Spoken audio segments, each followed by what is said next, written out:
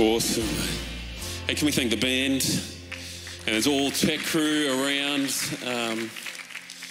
that are, constantly every service coming out to serve and their heart is that God and his love will be, spoken not just in church but online as well.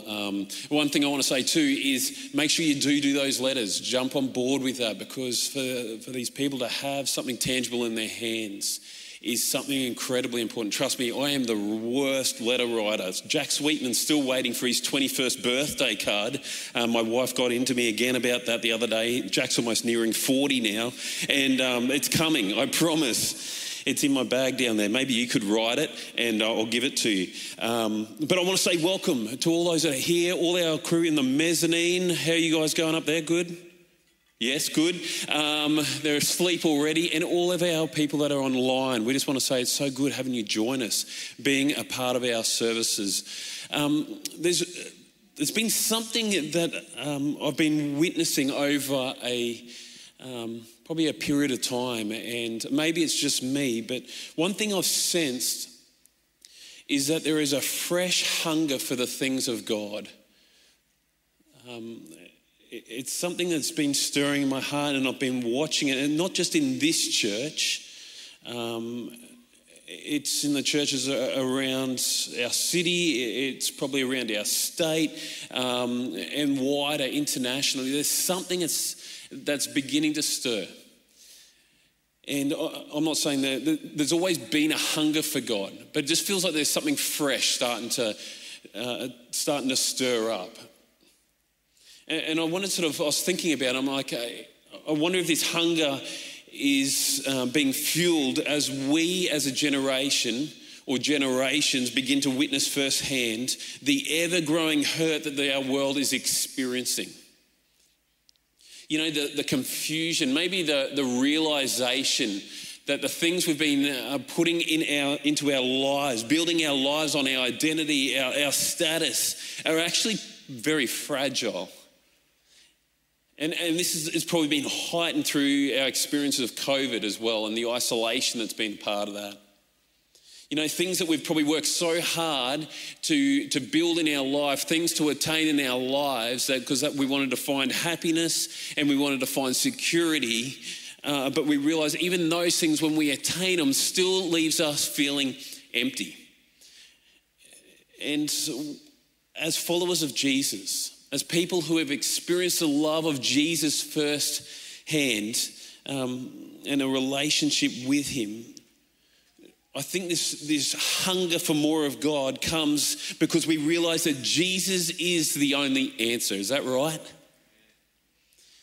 Jesus is the only one that brings life, the one that brings hope. And there's no wonder that this cry is being echoed more and more. God, bring revival. God, bring hope to our nation, to our land. And my heart's been echoing that too. It's crying out, God, bring more revival. Teach us what that looks like. But as I've been crying out for revival more and more, and God's been awakening my mind and my heart to the desperate need of God's revival in our lives and in our nation, God's been pressing this theme into my life that I want to share with you as a church. Something for me, but I wonder if it's for us as well as a church. And it wasn't something that instantaneously happened. It's been over a period of time. And this is what it was. It was, Jono, if you want revival, if you want to see revival, well, then you need to love. And you need to have my heart. Jono, you need to love. You need to have my heart. And I want to read to you some scriptures that God has been putting on my heart over this period of time. Mark 12, 30 to 31. It says this: love the Lord your God with all your heart, and with all your soul, and with all your mind, and with all your strength. It says the second is this: love your neighbor as yourself. And I couldn't help but highlight this next part that says there is no commandment greater than these two. When I read that, I couldn't help but stop and think, God is saying here, there is no commandment greater than these. And if this is the case, I better sit up, I better listen, I better take a closer look at it. 1 Corinthians 13 came on my radar as well. It says this, and I referred it to myself, Jono, if you speak in tongues of men or of angels, but you do not love, Jono, you're only a resounding gong or a clanging cymbal. And Jono, if you have the gift of prophecy and you can fathom all mysteries and you have all knowledge, and if you have the faith to move mountains, but you do not love, you are nothing. Jono, if you possess or give all your possessions to the poor, and you give over your body to hardship that I may boast, but you do not love, I gain nothing. As I read this, it was pretty sobering for me. In the Old Testament, Hosea 6:6 said this is another one that came. It says, I want you to show love, not offer sacrifices. I want you to know me more than I want your burnt offerings. Now, Matthew Henry in his commentary says this was written to the Israelites.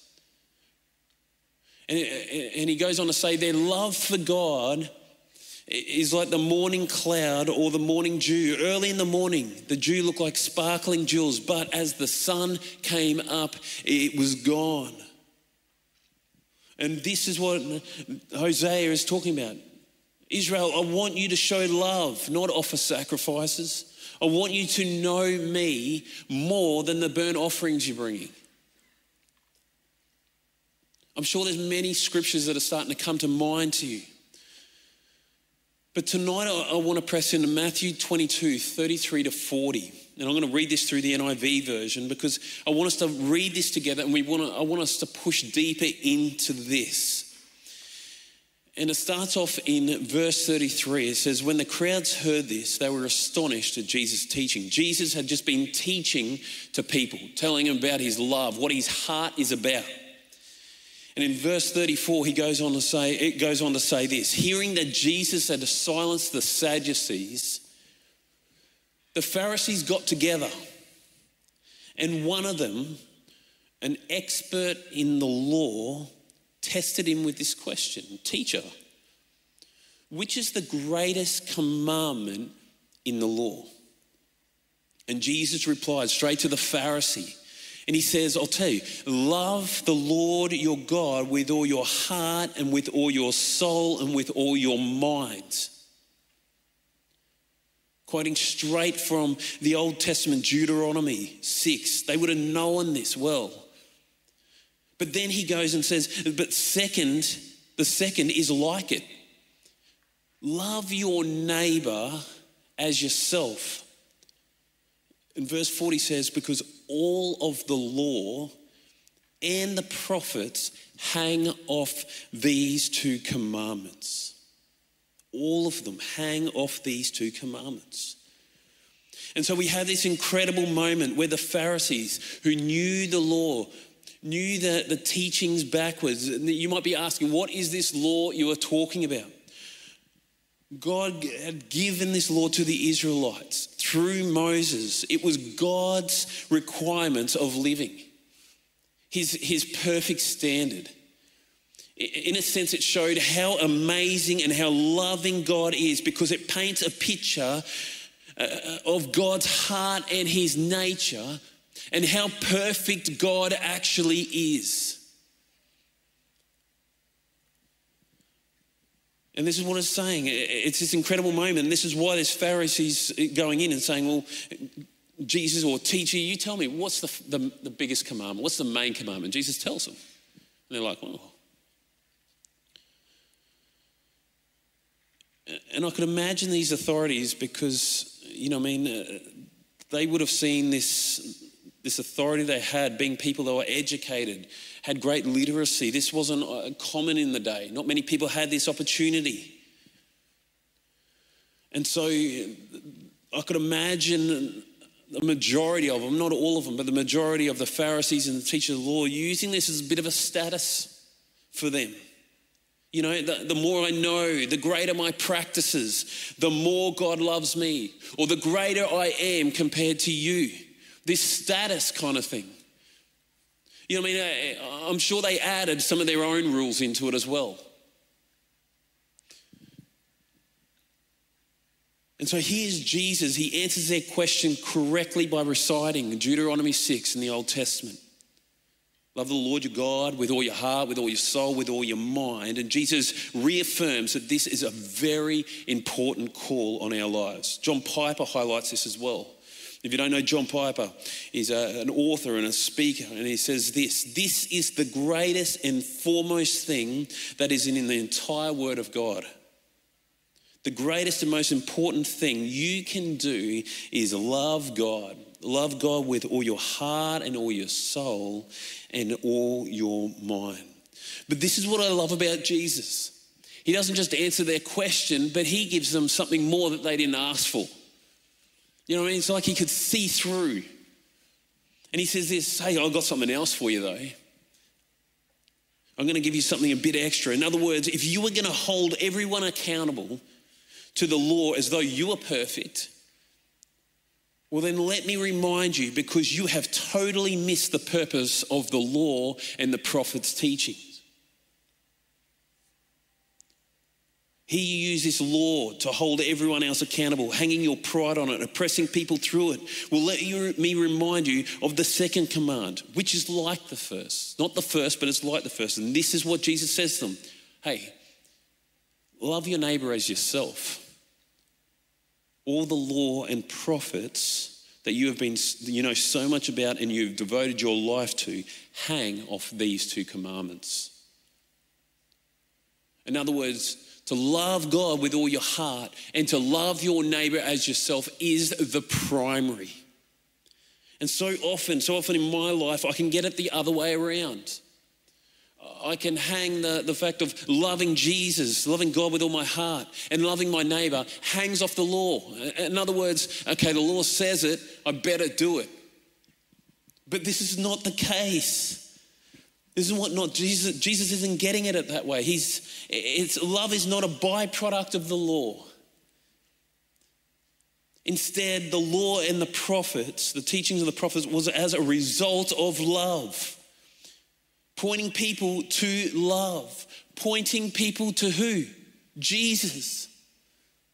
This is why in 1 John 4:16 it says, God is what? God is love. See, the law was given by God, and the words spoken from the prophets find their true meaning when we realize they were there to guide us firstly to what?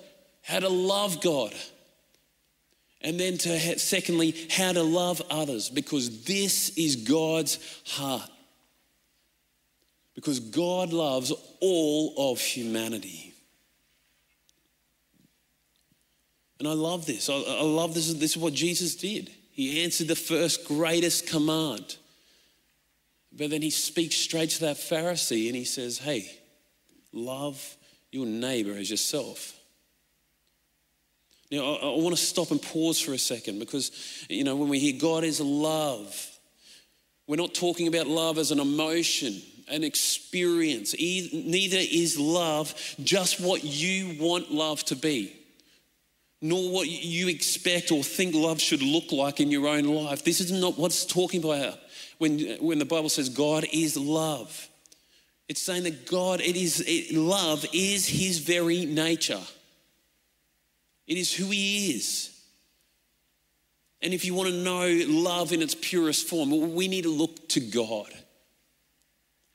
and his perfection. This is why the first commandment, to love the Lord your God with all your heart and soul and mind, is said.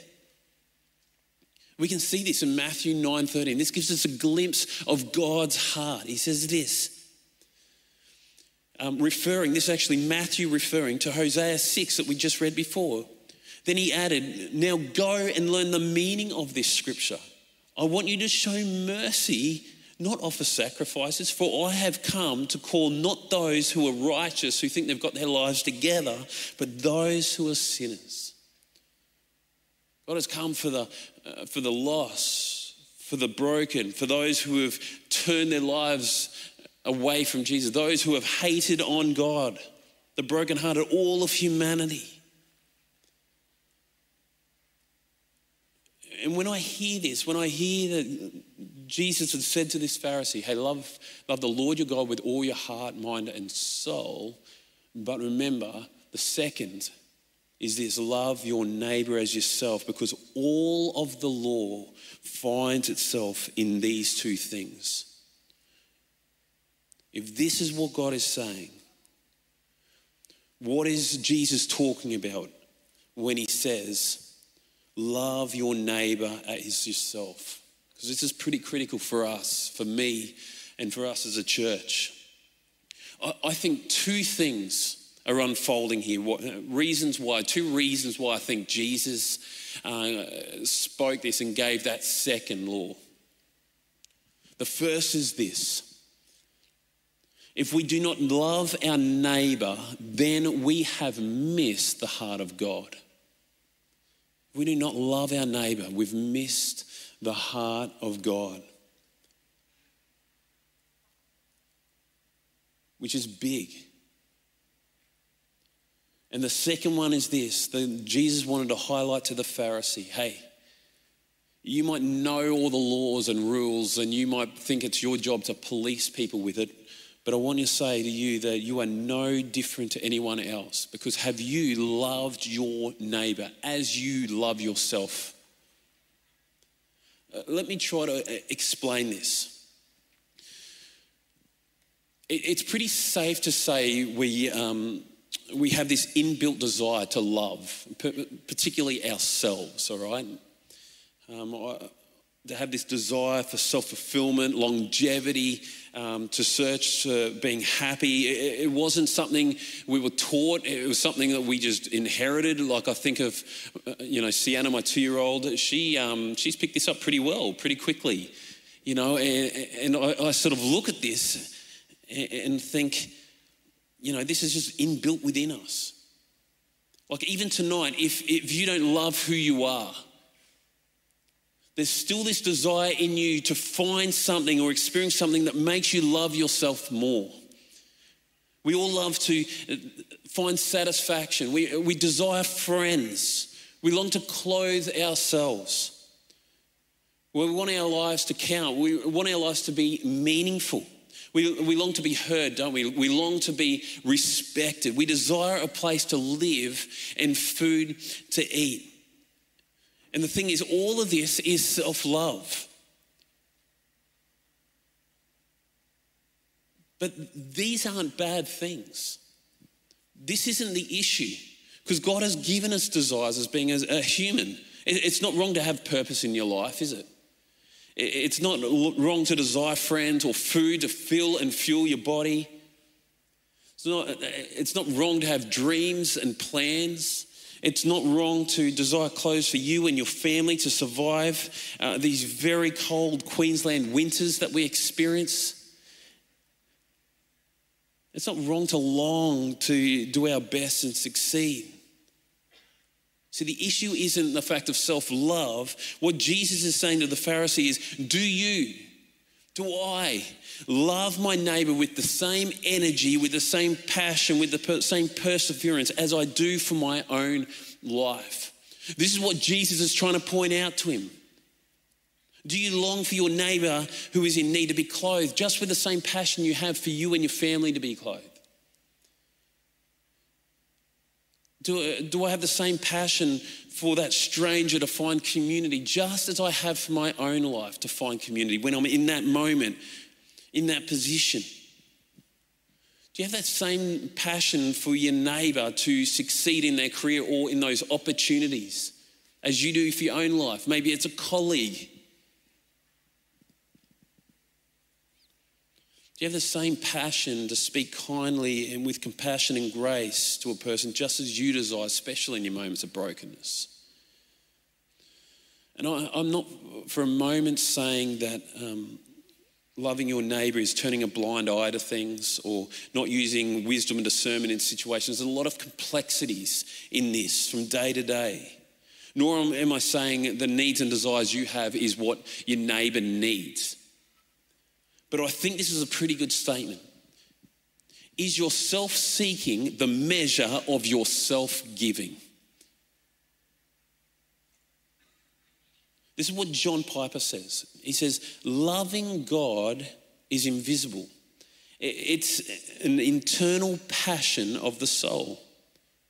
But it comes to expression when we love others. So loving others is the outward manifestation, the visible expression, the practical demonstration, and therefore the fulfillment of what the Old Testament is about.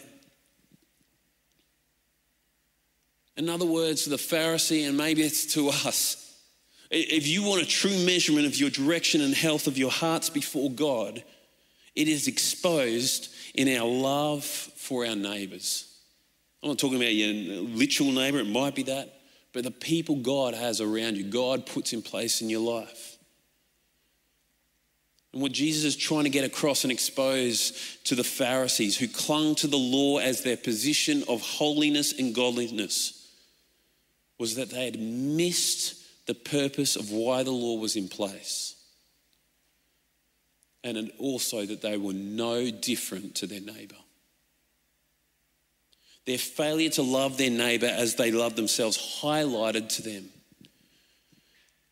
the sinfulness in their lives. They might have kept all the practices. They may have known the ins and outs of the Torah.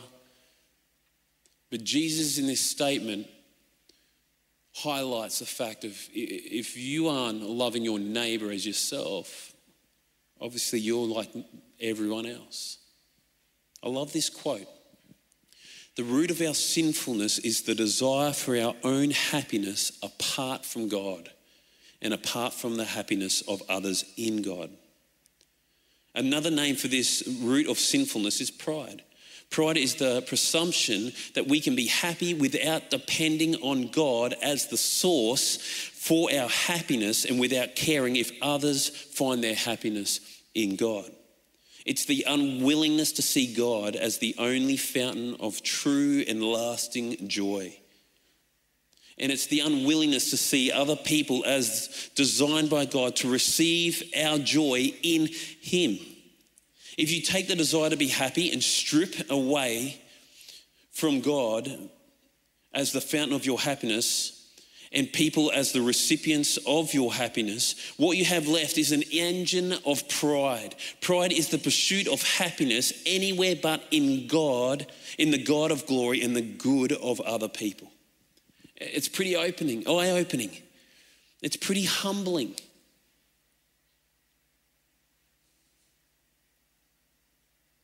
And for us and for myself, if we're not loving our neighbours, this passage is pointing it to us as well. If we're not loving our neighbours, well then it exposes in ourselves our own sinfulness. And this is what Jesus was trying to teach the teachers of the law. Now, Jesus isn't dismissing God's law. He's not knocking it or belittling it. Actually, Jesus knew the importance of the law. He highlights it to them and says, but you've missed it. You keep thinking the law is the main point. Loving God is the main point. And if you want an outward expression of loving God, then go love your neighbour with the same passion that you love yourself. See, the law and the prophets were designed to push us to God, push us to Jesus, to realise how graceful our God is. Now tonight, if you were sitting out, as I read through some of this stuff myself, I almost began to feel a bit discouraged, like a bit overwhelmed thinking about it. In my mind, I immediately start calculating, I think through things and I think, if I did an exam on how well I love my neighbour but compared to how I love myself, and this is probably no surprise to you guys, but I didn't do too well. But I reckon this is the tension Jesus was aiming at. See, Jesus wasn't saying this to heap guilt and more rules to our lives, but for us to realise that even in our attempt to keep our attempts to keep God's law and standards, guess what? We can't do it. I'm not saying we don't keep learning obedience and following God. That's not what I'm saying. But think of the Pharisees. They thought they were the benchmark of keeping the law, but yet God exposed them. It's not about that. Because Romans 3:23, what does it say? It says, for we have all sinned. We've all fallen short of God's glorious standard. See, this is the thing. The law would show us God's glory as we saw how far off the mark we actually are from his standards. And the beautiful thing is his name would be lifted high as we would come to him completely empty-handed. That we would come to him with nowhere else to turn and nothing else to offer. And we would receive his forgiveness so that what? Not that we'd boast in ourselves, but we would boast in Christ and Christ alone. And the Pharisees had not realized this. They had realized that there was very reason that Jesus was there. The one the Pharisee was talking to was the one that God had sent to be the Savior of the world.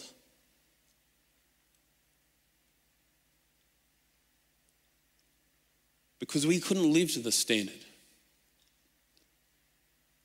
Listen to Romans 8:3-4. I love this passage. It says this: the law of Moses was unable to save us because of the weakness of our sinful nature. So God did what the law could not do.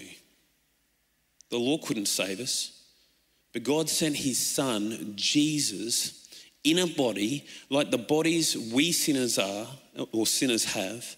And in that body, God declared an end to sin's control over us by giving his son as the sacrifice for your sins and my sin. He did this so that the just requirements of the law would be fully satisfied for us, not fully satisfied by us, but fully satisfied for us through Jesus. People who no longer follow our sinful nature, which is self-reliance, but instead we follow the Spirit, which is God-reliance. Can you see it? God's calling us to God-reliance, not self-reliance.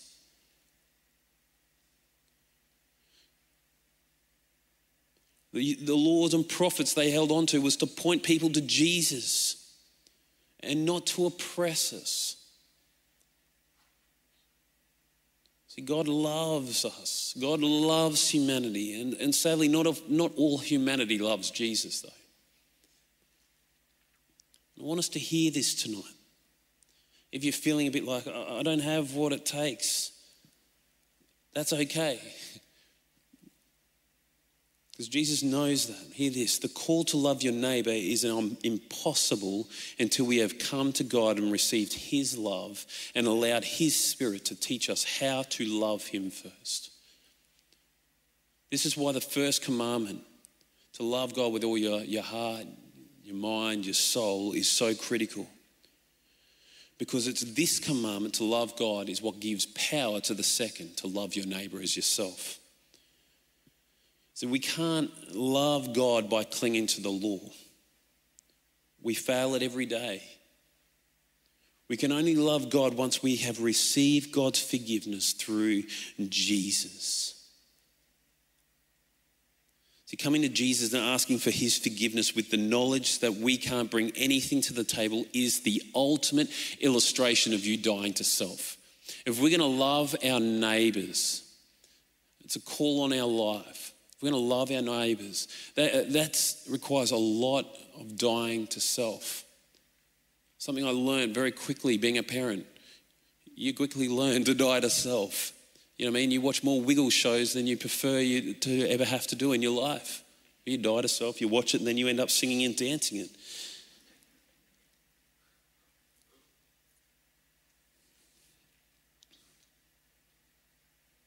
But it's only through Jesus. To dying to self, realising that, guess what, you can't save yourself, only God can. I love what Dr. Michael Green says. He makes a really great point. He says, nobody ever loved God with all his being. Nobody has ever loved his neighbour as himself. So nobody could possibly merit eternal life. Once again, it brings us back to grace. If we have any place in the kingdom of God, it will be due to the unmerited grace of God for sinners who could never make it by themselves. Romans 8, I love it. It says this. This is our hope. It says, therefore, there is no condemnation. Sometimes we can say, just put a little bit in there just to make us feel a bit better. But it says there's no condemnation for those who are in Christ. In Christ Jesus. If you're feeling condemned tonight, you're feeling like because of your actions, you're feeling unfit for use. Well, I can tell you, you can put a big cross through that lie tonight. If you're in Christ Jesus. Because through Jesus Christ, the law of the Spirit who gives life has set you free from the law of sin and death. This is what it all boils down to. And this is what Jesus was trying to get at. He's saying it all boils down to the gospel, the good news of Jesus, that you can only be saved by grace and not through your efforts. See, this is where the power is found. Because the Holy Spirit comes and lives within us, and it's the Spirit's power that what? The Spirit awakens us. The Spirit is the one who empowers us. The Spirit is the one who reminds us of how great God's love for us really is. And if we're going to do that call to love our neighbours as Christ has called us, we want to be an outward expression of our love for God.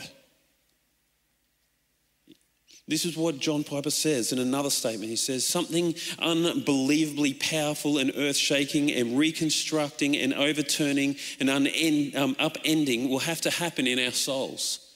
Something supernatural, something well beyond what self-persevering, self-enhancing, self-exalting, self-esteeming, self-advancing human beings like John Piper can do on their own.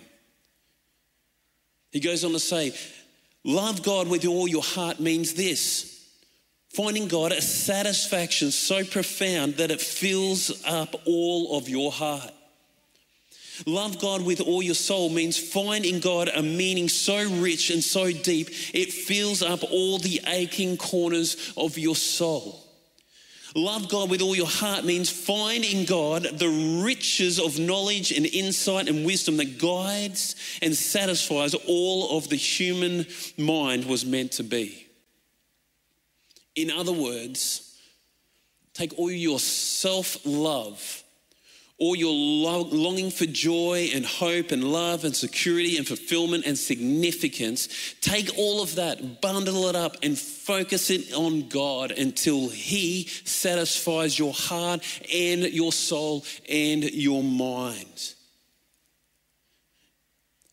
And it's once we experience this personally, we experience and receive the love of God, we realize that we are saved by grace. Well, then can I tell you that you begin to overflow into every other aspect of your life.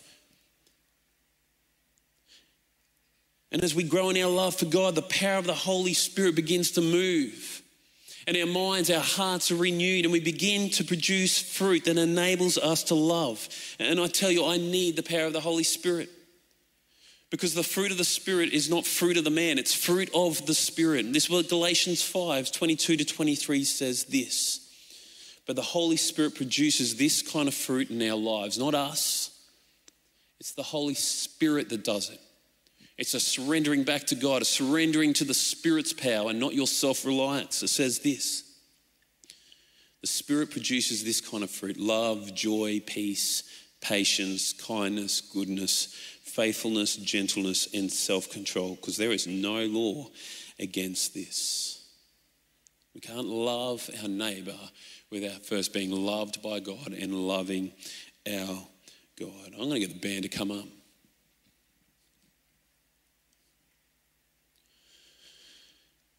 If we do not understand the first and most important command, which is to love God with all our hearts, minds and soul, and to realise that we can be in relationship with God because of what he has done on the cross and through the power of the resurrection, well, I tell you what, all the rest of our efforts of love is just self-attempts.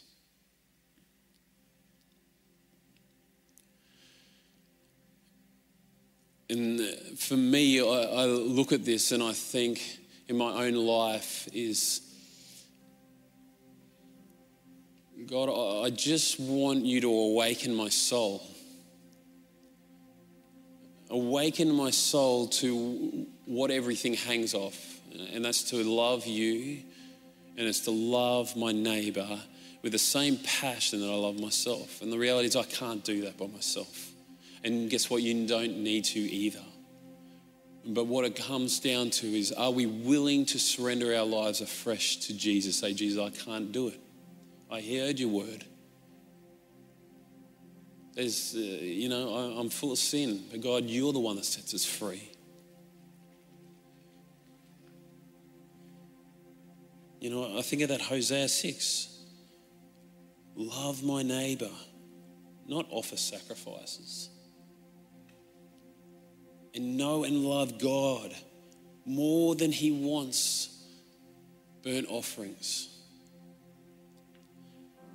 And so maybe around this room tonight, I don't know what this means for you. I don't know where you place yourself in that picture.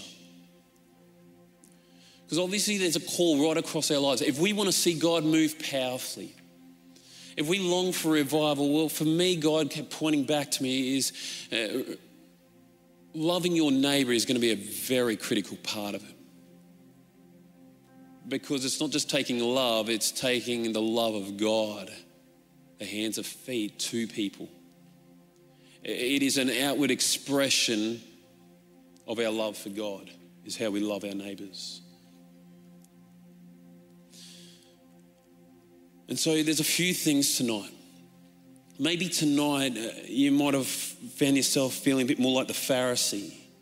You've spent your life clinging to the law as your way of expressing your love for God. But in doing that, you're no longer drawing your love from God. It's moved from a place of loving, of your response of God's love to a place of earning God's love. Maybe your love for your neighbour has dried up because you've been so busy trying to get self right. And Jesus wants to release us of that tonight. The love of your neighbour is receiving from a place of obligation and not from an outflow of God's love you're receiving in your life. And if that is you tonight, I want to encourage you right now to respond to God in your hearts. Maybe even for you, you want to make that an outward thing and just put your hand up and say, that's me. And in a few moments, I'm going to pray and ask that. And if that's you, you can put your hand up or you can just do that in your heart. It's between you and God, not me. God, it's about your grace, not about me. Maybe for you tonight, you've never heard that there's a God who loves you. Or maybe you've been so caught up in self-reliance that you've never come to a place of self-surrenderance and asked for God's forgiveness. Ask God and say, you can have it all. It's messy, but you can have it all. I need your Holy Spirit to come and do a work. If that is you tonight, I'm going to invite you during this next song just to come up the front. There's no power in coming up the front, but I want you to come up to one of the front and meet one of the pastors and they want to pray for you. And maybe for you it's, Holy Spirit, let me love my neighbour with the same passion I have for myself. Open my eyes, Holy Spirit. Open my heart, Holy Spirit. And so let me pray as we lead into this song of worship. God, come by your Holy Spirit for those, Lord God, who have been clinging to the law, Lord, for their feeling of comfort, of salvation. Lord, I pray you release them to know that they can come and receive grace. Your grace is sufficient for us, your word says.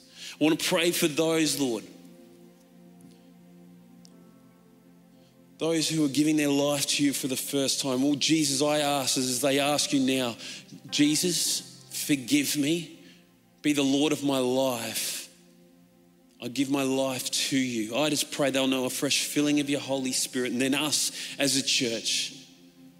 Holy Spirit, I pray you'll open and soften our hearts to love our neighbours as you love us. And God, as we do this, Lord, may we see a powerful move of the Holy Spirit. In Jesus' name, amen. You stand. Who's going to respond? I want you to be encouraged to come forward if you want prayer, if you want to talk to someone. Maybe it's just something you want to sit in your seat tonight and just do some business with Jesus. Well, I encourage you to do that as the band sings. And so let's sing together.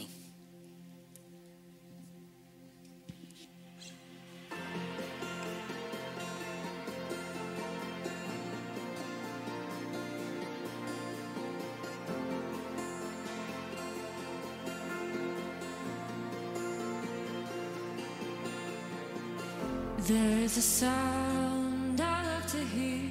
It's the sound of the Savior's robe as he walks into the room where people pray, where we hear praises he is faith.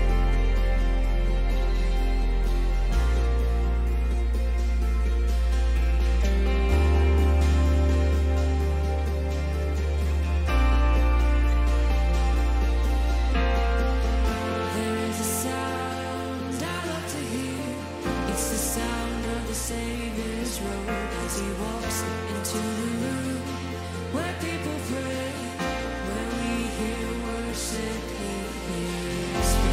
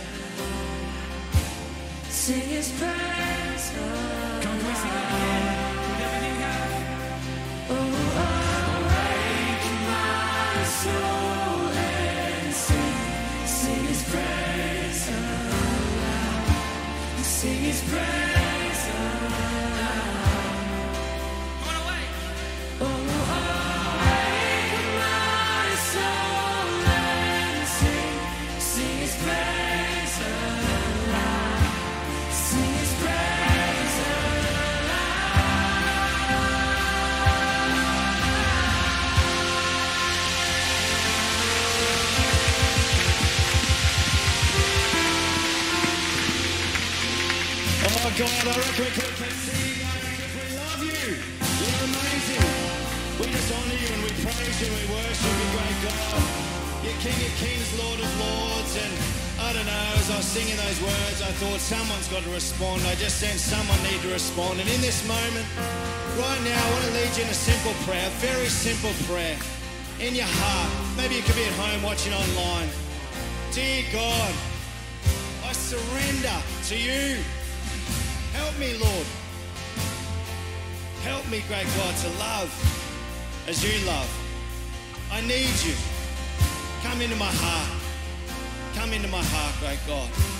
In Jesus' name, amen. Father, thank you for those that responded. We desperately do need you, oh God. We need you so desperately. We love you. We honour you, Father. What a privilege and an honour it is to serve you as we go into our week this week. To serve you, to love you, to pour out our lives, great God. It is such a privilege. It is such an honour. We're going to sing. We're going to sing a little bit more. All right, let's sing it. Praise aloud our great King. Let's worship him.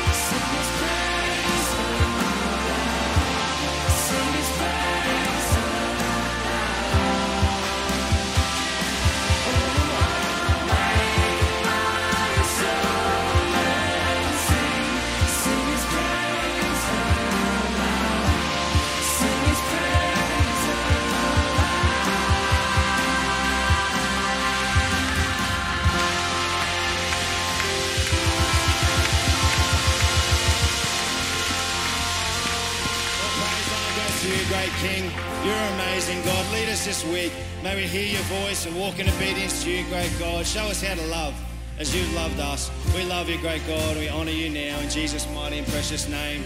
Amen, amen. It's really good to have you here. So great to have you online. If you want prayer, we'd love to pray for you. Feel free to do that.